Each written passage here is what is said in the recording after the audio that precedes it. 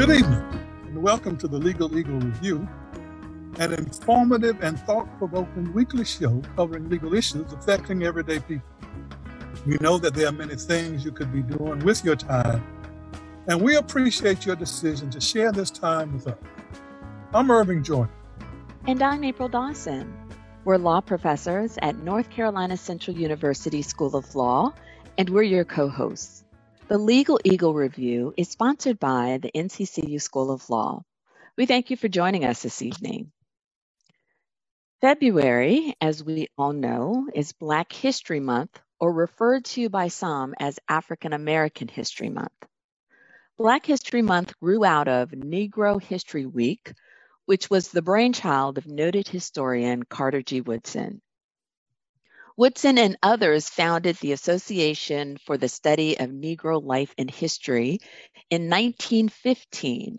In 1925, the organization promoted the idea of Negro History Week, and the event was celebrated for the first time in February 1926, 97 years ago.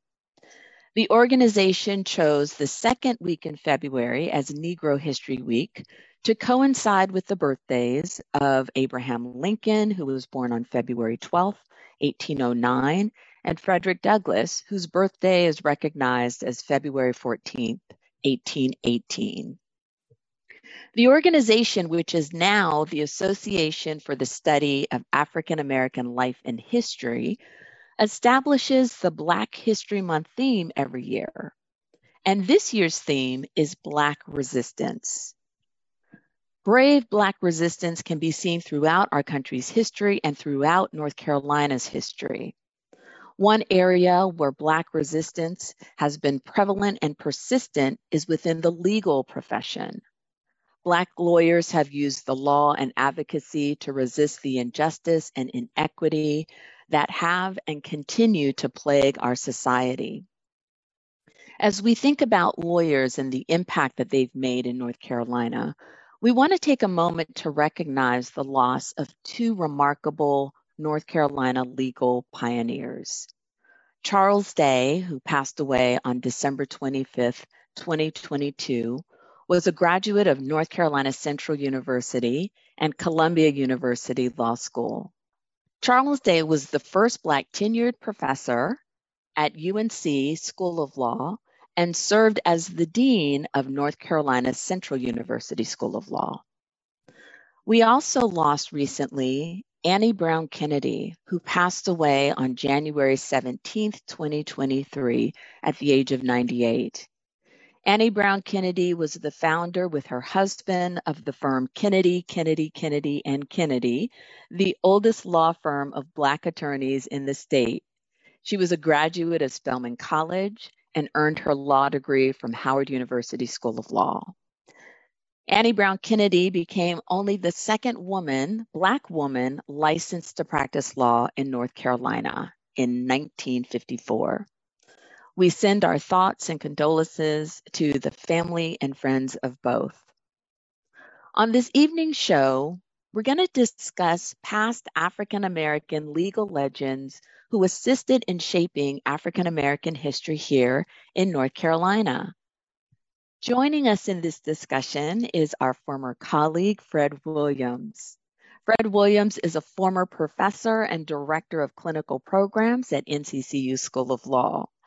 Fred Williams began teaching at NCCU Law on January 1st, 1980, and retired in December 2021 after 42 years of service here at the law school. Fred has been an active member in the legal community for decades. In addition to being a beloved professor, Fred has been a public defender and a special Superior Court judge. Fred Williams, thank you so much for joining us this evening. Thank you very much for inviting me, and I hope that we have a wonderful discussion. Absolutely. So we're going to start with, if you could share with us how you decided or what made you decide to enter into the legal profession. You are born and bred here in North Carolina. Both your undergraduate and law school degrees come from North Carolina schools. You, of course, have been a long servant of NCCU School of Law. So this is your state. You have been and have made an impact for decades. Take us back on how you began your journey and why you decided law. It's funny, and I'm going to share it as I have shared it on a number of occasions. I was in my last year at Duke University, and I wanted to be a certified school teacher. So I was doing my practice teaching at Lyon Park Elementary School on the west end of Durham. And the principal there at that time was Dr. Coward, who was the principal when I was in the 1st through 4th grade at Lyon Park Elementary School. And he had the same system in place in 1972 that was in place when I was a student there. And that was when students went to the restroom during classes, they had to have a little pass in their hands. And the rule was only one child should be on the hall at a time because he didn't want the kids playing during class time.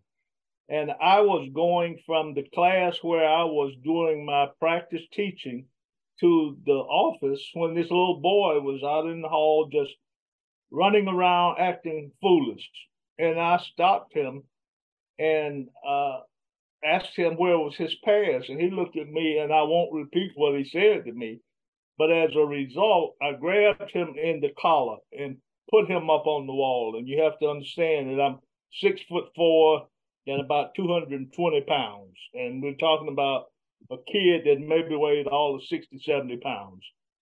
And right after I did that, Dr. Coward came around the corner and said, "Fred, what are you doing?" And I told him what the kid said to me. And he said, "You can't touch these kids." And I said, "What do you mean I can't touch these kids? When I was in school here, not only did you touch me, you beat me with a paddle."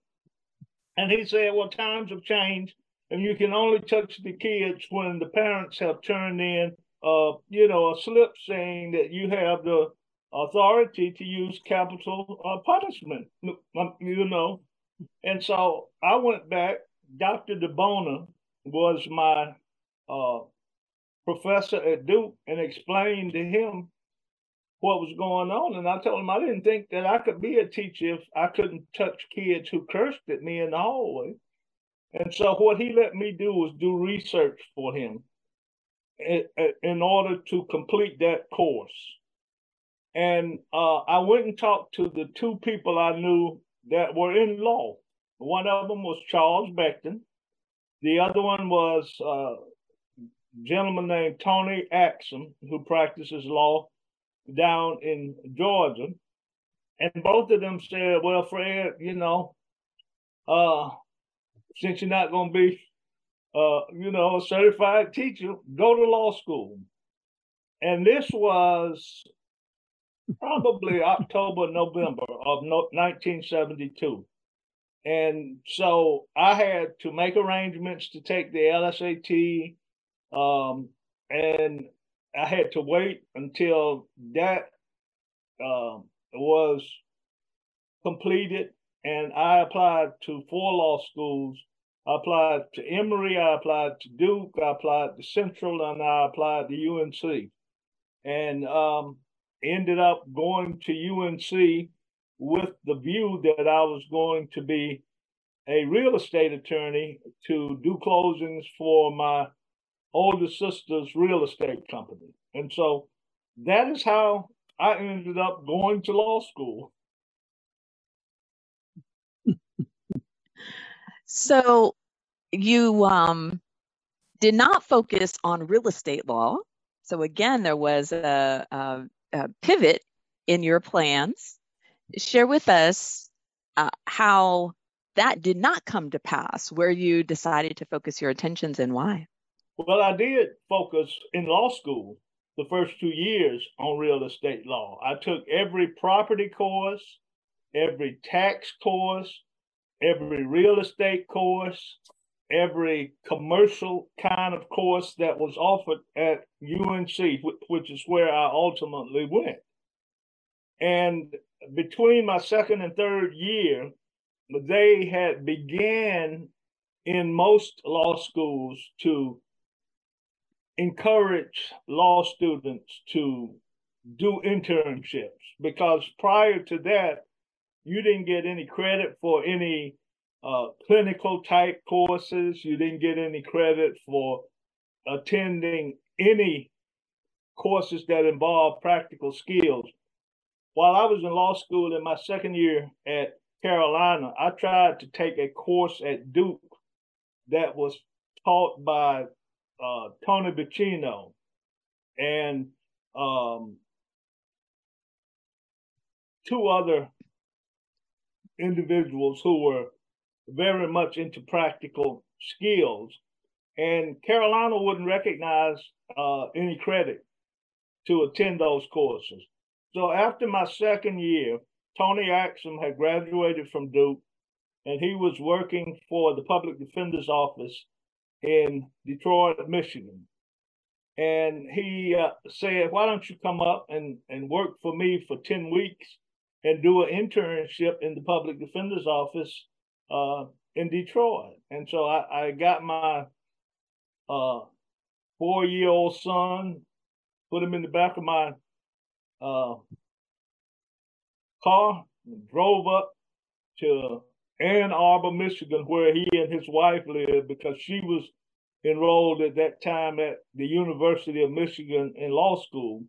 And we would catch the train in to Detroit every morning to his job at the public defender's office. And he pretty much gave me free rein in doing things, without standing over me, hovering, making sure as a second year law student that I did things right. And I fell in love.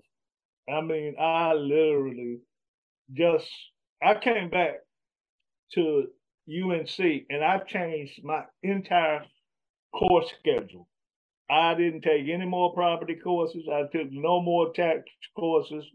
I pretty much fell under the spell of Barry Nickel, who had a class that allowed us to represent criminal defendants before the Fourth Circuit Court of Appeals on appeal cases. They had just begun talking in the legislature about, instead of appointed counsel, opening public defenders' offices. And I think at that time there was a public defender's office in Charlotte, in Greensboro, and in Fayette. And so by the time I finished my last year of law school, I knew that I wanted to be a litigator. And I frankly didn't care whether I was a prosecutor or whether I was a public defender. I just wanted to try cases because I had fallen in love with working in the public defender's office in Michigan.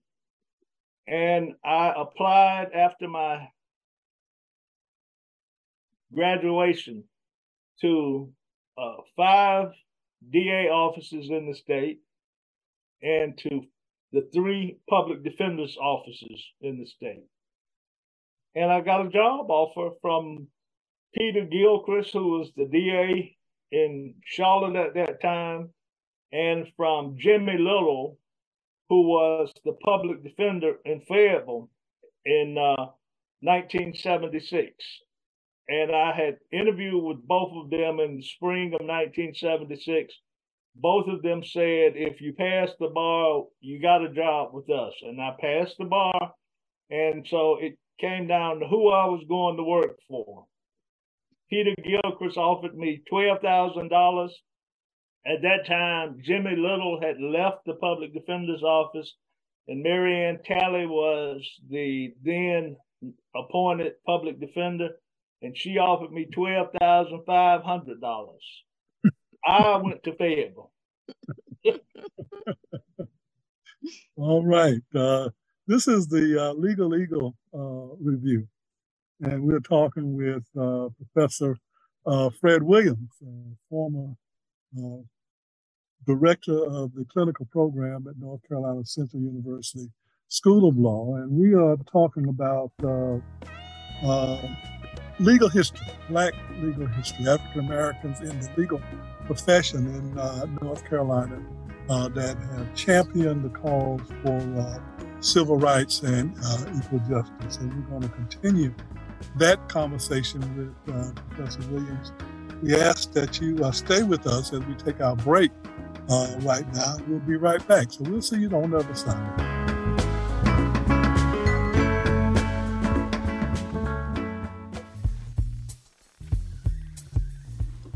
Good evening. My name is Caitlin Chesney, and I'm a current third-year law student at North Carolina Central University School of Law, and I would like to wish everyone a happy Black History Month because Black history is American history. Without further ado, this is your Community Spotlight event. North Carolina Central University will be hosting a number of Black History Month events, from the third annual Errol E. Trope Memorial Lecture featuring keynote speaker Patricia Matthew, to a screening of the PBS documentary Harriet Tubman, Visions of Freedom. You may find more information about the events at www.nccu.edu/news/2023-black-history-month-events-NCCU. My name is Caitlin Chesney, and this is your Community Spotlight event.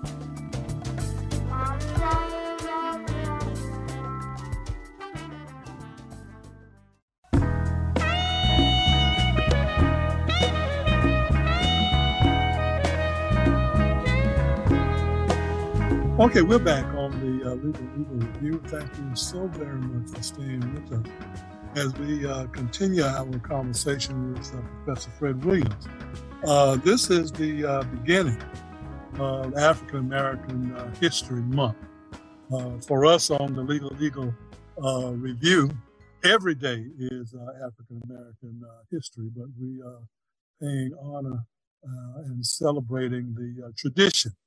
And we're starting off with Professor Williams doing some reflecting on, and as April mentioned at the outset, that there have been tremendous progress made in this state, as was championed and led by African American attorneys who were in the profession. And I must say that Professor Williams was just one of those champions when he became a Superior Court judge here in the state of North Carolina. But just kind of working back through the history, we've had quite a few African Americans out of this state, some connected with the North Carolina Central University School of Law in one way or another, to become some of the leaders in the profession. And I'm going to start with Floyd McKissick and Julius Chambers being most noteworthy. And Professor Williams, I know that you knew and worked with both of them. So can you kind of talk about your recollection of the contributions that they made to this civil rights movement that we're engaged in today? Well, I'm going to start with Floyd McKissick Sr. first. And many people will wonder what I'm talking about when I say Soul City. Soul City was this idea that Floyd McKissick had to take land up in depressed northeastern North Carolina and turn it into a soul city of Black people. And I think he applied. I don't know whether he received it. I did not do research to prepare and to give you a complete factual history, but I recall Floyd McKissick from Soul City more than anything. He was, in fact, an attorney, but his goal was to uplift the average Black person by providing them with a city basically that was designed to help them be part of the American dream. And of course, I'm sure you understand that there were many, many, many people who were objected to his efforts, but he was a persistent man. And I know that he applied for grants. I know that they started some development up in Henderson area, and that they, actually did some development to do some building. I don't think they ever completed their work, but I mean, he was a fighter from the beginning. Well, let me just, before you move, let's add to that, Fred. He did get grants from the United States Housing Administration and was short-circuited by Jesse Helms. Absolutely. Who did not want him to succeed. But Floyd was also a graduate of North Carolina Central Law School, yes, who was one of the lead plaintiffs in a lawsuit to desegregate the University of North Carolina School of Law back in 1955, I believe it was, that he was engaged in that effort and attended that law school for a semester to come back to North Carolina Central to graduate. And I think it's worthy of note that this is Floyd McKissick Sr. Yes. rather than Floyd McKissick Jr. Yes. And Herb, I deliberately kept Jesse Helms' name out of my mouth. Okay. I felt that. Because my respect does not flow that way. Okay. So Floyd McKissick was a pioneer in unimaginable ways, even to young people today, because he stood up to some of the most vociferous hatred that has been spewed in this state. But you couldn't deter him. I have a sister named Lariette. She's one of two twins. She also is a graduate of the NCCU School of Law and was one of the first minority students who graduated from our evening program. But I'll never forget when I was a youngster. I lived on the West End over on Moreland Avenue, and we lived down a hill, and there was a little precipice as you came down Moreland Avenue, and we would see a little braid sticking up in the air in the back of the police car, and it would be my sister Anna, who was 3 years younger than me, who had gone out somewhere with Lariette, and they were doing a protest somewhere downtown at the Woolworth store on Main Street or somewhere, and Lariette would get arrested. And Floyd McKissick, Billy Marsh, Judge William Pearson, Buddy Malone, one of those groups of people would always end up getting Lariette out of jail for marching and protesting. But before she got out, Anna would always be brought home in the back of a patrol car. So, I know all of those pioneering lawyers from Durham who basically gave of their time, energy, and effort, charged absolutely nothing to represent peaceful and protesters during the civil rights movement of the late 50s and early 60s. And I mentioned those names that I did mention because they were lawyers who were from Durham. And I can almost assure you that the vast majority of them were graduates of the North Carolina Central University School of Law, because they had nowhere else to go to get a law license. Carolina wasn't allowing them there. I believe that the Michaud brothers were instrumental in bringing a lawsuit against UNC. And I think Eric Michaud was the beneficiary of that lawsuit and ended up doing his entire law school career at UNC.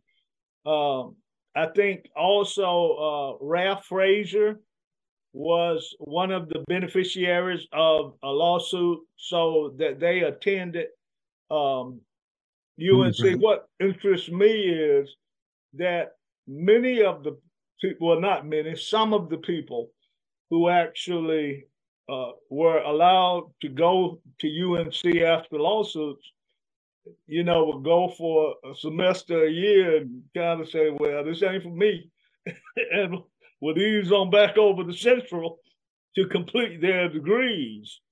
I graduated from UNC in 1976. When I was there, the entire 3 years that I was there were never more than 50 Black students at the UNC School of Law in all three classes. Each year, our enrollment went down. The one thing I can say that was a positive was we did have one Black law professor, and his name was Charles E. Day. And I'm sure to the chagrin of many of the white professors, Charles Day had at least, and I mean this, we only had 26 people in the law school of color when I graduated in 1976. Charles Day had 26 stepchildren that he had to, look, he didn't have to, but he did look out for us over the course of our time at the UNC School of Law. Yeah. And April mentioned him in the opening, that Charles Day, who was a son of Durham, graduated from NCCU undergrad and then went to Columbia University, made it a practice of his to create community for those African Americans and people of color who were at Carolina. And then he came to North Carolina Central, where he then gave 5 years as the dean of this law school. I'm going to say this just one time to toot my horn.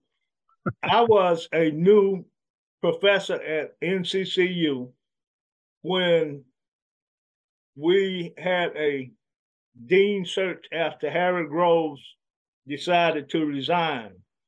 I was the newest professor in the law school at the time, and none of the other professors wanted to be the chair of the dean search committee.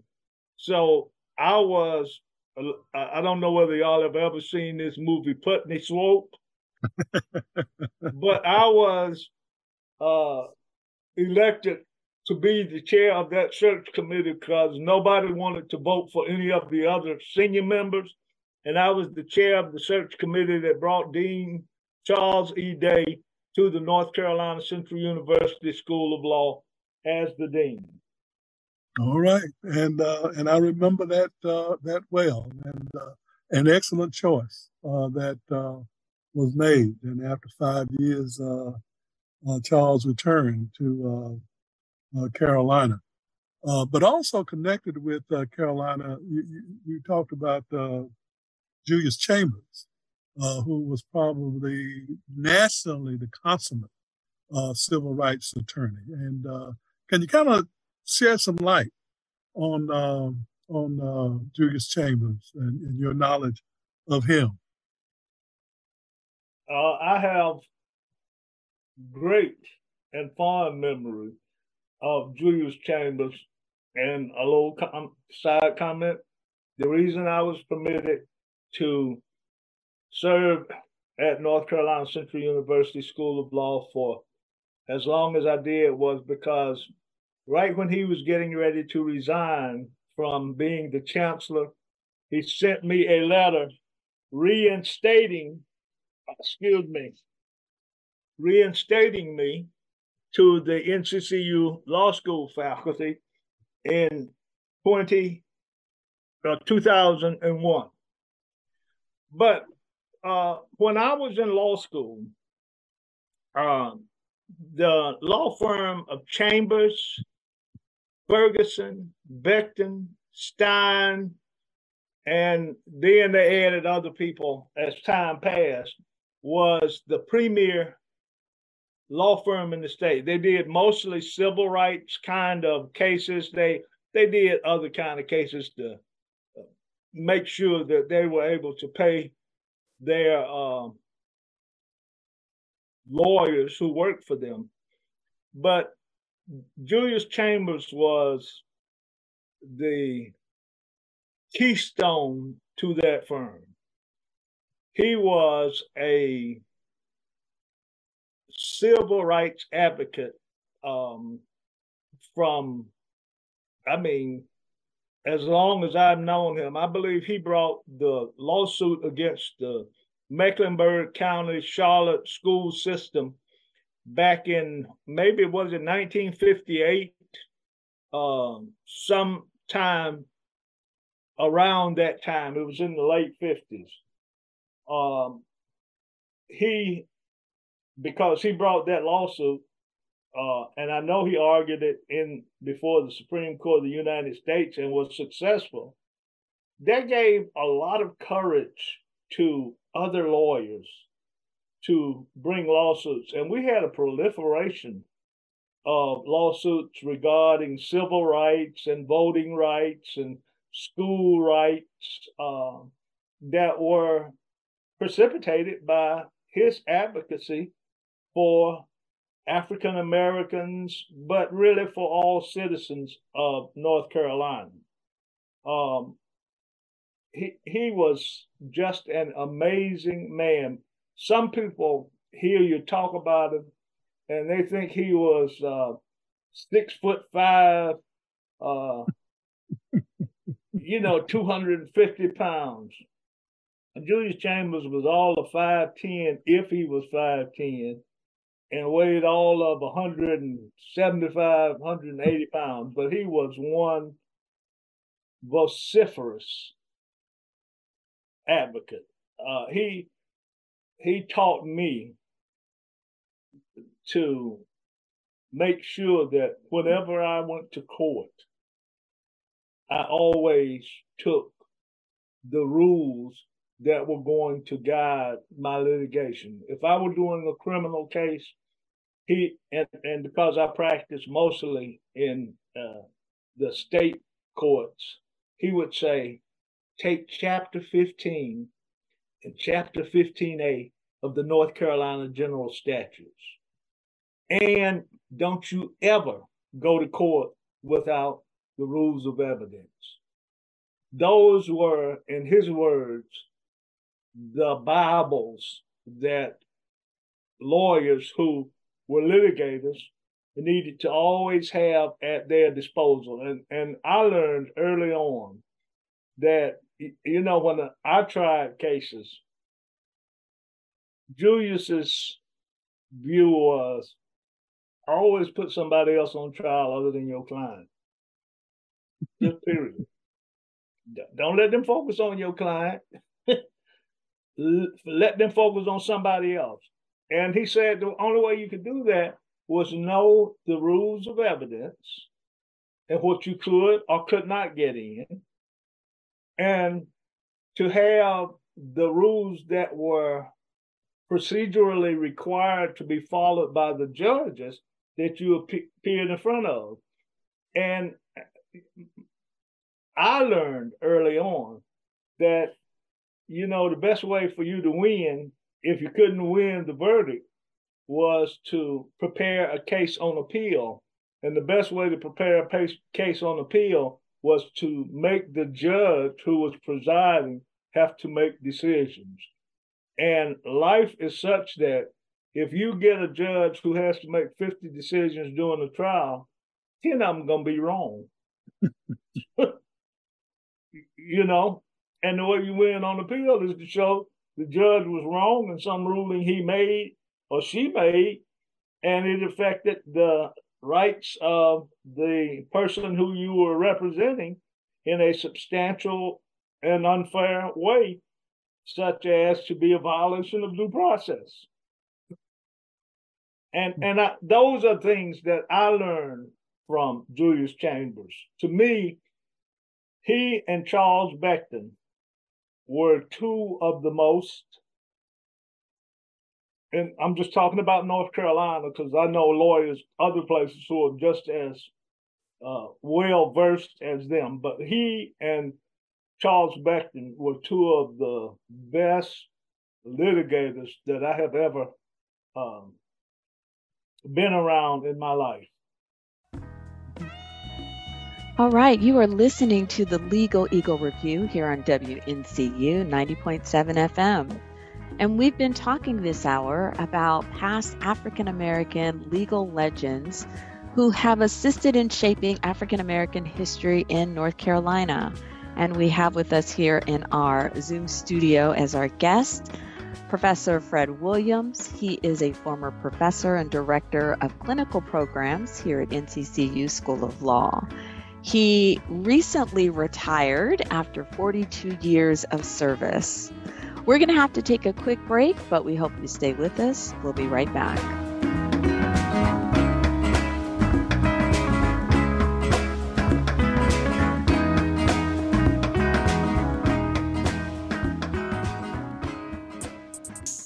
Good evening. My name is Caitlin Chesney, and I'm a current third-year law student at North Carolina Central University School of Law, and this is your Legal Eagle Review Spotlight. Over the past few years, critical race theory has been a major point of contention in state governments. But with all the controversy, few people actually know what critical race theory is. So what is it? Critical race theory is an academic framework and legal analysis that explains that race is a social construct created to oppress certain groups of people. Additionally, it explains that the legal institution in the United States uses race to perpetuate inequalities between races. The controversy has derived from the want of many school boards to add a course on critical race theory to grades K through 12 in schools. Critics of the theory believe that it should not be taught to children, and supporters believe that it should be taught because our nation's history with race relations continues to have a long-lasting effect on people of color today. My name is Caitlin Chesney, and this is your Legal Eagle Review Spotlight.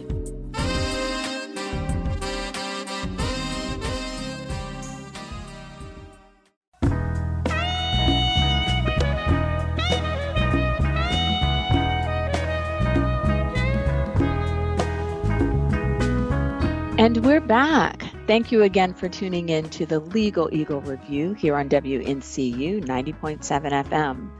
I'm April Dawson, and my co-host, Irving Joyner, and I have been talking this hour with our former colleague, attorney Fred Williams, who is a former professor and director of clinical programs at NCCU School of Law.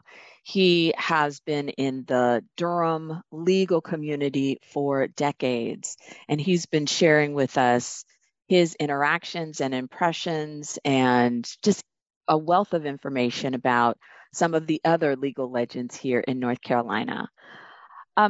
Fred, we want to ask you about Karen Bethea Galloway, who is now Karen Bethea Shields. So she was one of the legal legends, and she still is, who has made a big impact on North Carolina law, and I know she has made an impression on you as well. Can you provide us with a little bit more information about her and how she has impacted you? I knew nothing about Karen Galloway until a case arose in, I think it was Wilson, North Carolina, but anyway, it was Beaufort, North Carolina. It was on the I-95 corridor. And this young lady had been raped by a jailer. In self-defense, she had retaliated. The jailer was killed. I think Karen was 2 or 3 years ahead of me. She went to Duke Law School and graduated from there and passed the bar. And just about as soon as she, I would say, hung her license up on the wall, she was retained to represent Joanne Lowe. She had a co-counsel, which was a smart move at the time, named Jerry Paul. Now, how smart it was is up to debate, but Karen was you would never have thought that she literally had so little practice based on the manner in which she represented this young lady. And I mean, she challenged every step of the prosecution. And actually, I'm sure Jerry Paul had something to do with it, but that was Karen Galloway. And she is remembered for that to this day. She had probably as much influence on females going to law school and feeling that they could be litigators as much as anybody during that time. Karen still practicing today, to be quite honest with you. And I mean, Karen believed in justice. She believed in, I'm going to make you treat people right, and if you don't, then you're going to have to deal with me. And dealing with her was not a pleasurable event. She was absolutely one of the most fierce advocates for the lesser, quote unquote, people in society. And you know, people say, well, you know, she always represented somebody who committed a crime. And I always would chuckle and say, you know, people get accused of committing crimes who didn't do a darn thing. They just happen to be in the wrong place at the wrong time. And that's the price that you have to pay. And Karen would represent them. And she would, do just a tremendous job. Mm-hmm. I still admire her to mm-hmm. this day. Yeah. And I think those people who have the opportunity to interact with her find her to be especially charming because she is so demure. The only problem is once you cross the door into the courtroom, you have to forget that and realize that you messing with the wrong person.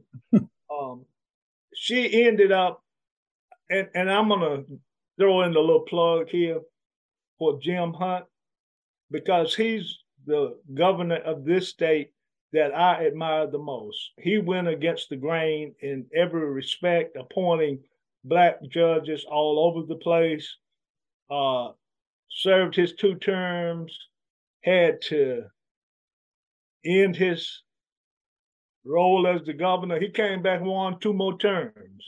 And during all 4 of his terms, I would be willing to bet he appointed more Black judges around this state than all other governors combined. He was a champion, and he appointed Karen to the district court bench, despite the fact that she was not a well-liked person because of her role in representing Joanne Lowe. Yeah. Karen did not choose to stay on the bench, because she felt that she had a different calling, and that was to be an advocate and a litigator. And she has done that. She's what, close to 50 years. Mm-hmm. Tremendous contributions made by Karen to the profession at a time I can't hear. This was a contribution made by her at a time when women lawyers were not out front or really respected as being out front at that time. But she made a real mark on the profession. And if you go back and you start with judges like Elrita Alexander out of Greensboro, and April, you mentioned Annie Brown Kennedy out of Winston-Salem, who went on to become a legislator in the North Carolina General Assembly, the first African-American female to serve in the North Carolina General Assembly. Karen Galloway was just a follow-up on the outstanding contributions that they had made and the images that they had made that Black African-American women could be a force in North Carolina, and they were. So I just want to just add that to Fred's generous comments about Karen. You may want to just talk a little bit more about Annie Brown Kennedy, who just passed this a couple of weeks ago at 98 years of age, leaving behind a still thriving law firm in Winston-Salem. Well, I will say this. The one thing about Annie Brown Kennedy that stands out to me was she ran the firm of Kennedy, and Kennedy. And I mean, she ran her husband and she ran those two boys of hers. And so her greatest contribution to me, because I didn't keep up with her performance when she was a legislator. I know she ran the office, but those three men had a blossoming practice. They represented people that the four of them deemed to have been treated unjustly by the powers that be. And I don't care whether it was a corporation, I don't care whether it was a state agency. They were some formidable litigators and advocates for the downtrodden, and they didn't just limit their representation to people from Winston-Salem or Forsyth County. They practiced law all over the state. And for me, Annie Brown Kennedy was sort of the head of the firm of Kennedy, and Kennedy. And one day we will tell some funny jokes about the brothers Kennedy and all of their fun activities as twin brothers. I don't know whether you know them, April, but we had to figure out a way to determine who was who, and we did. And it had something to do with the clothes they wore. Yeah, well, they were. These were some real leaders that we had, and April, there are so many more that we have, both on both sides, both males and females.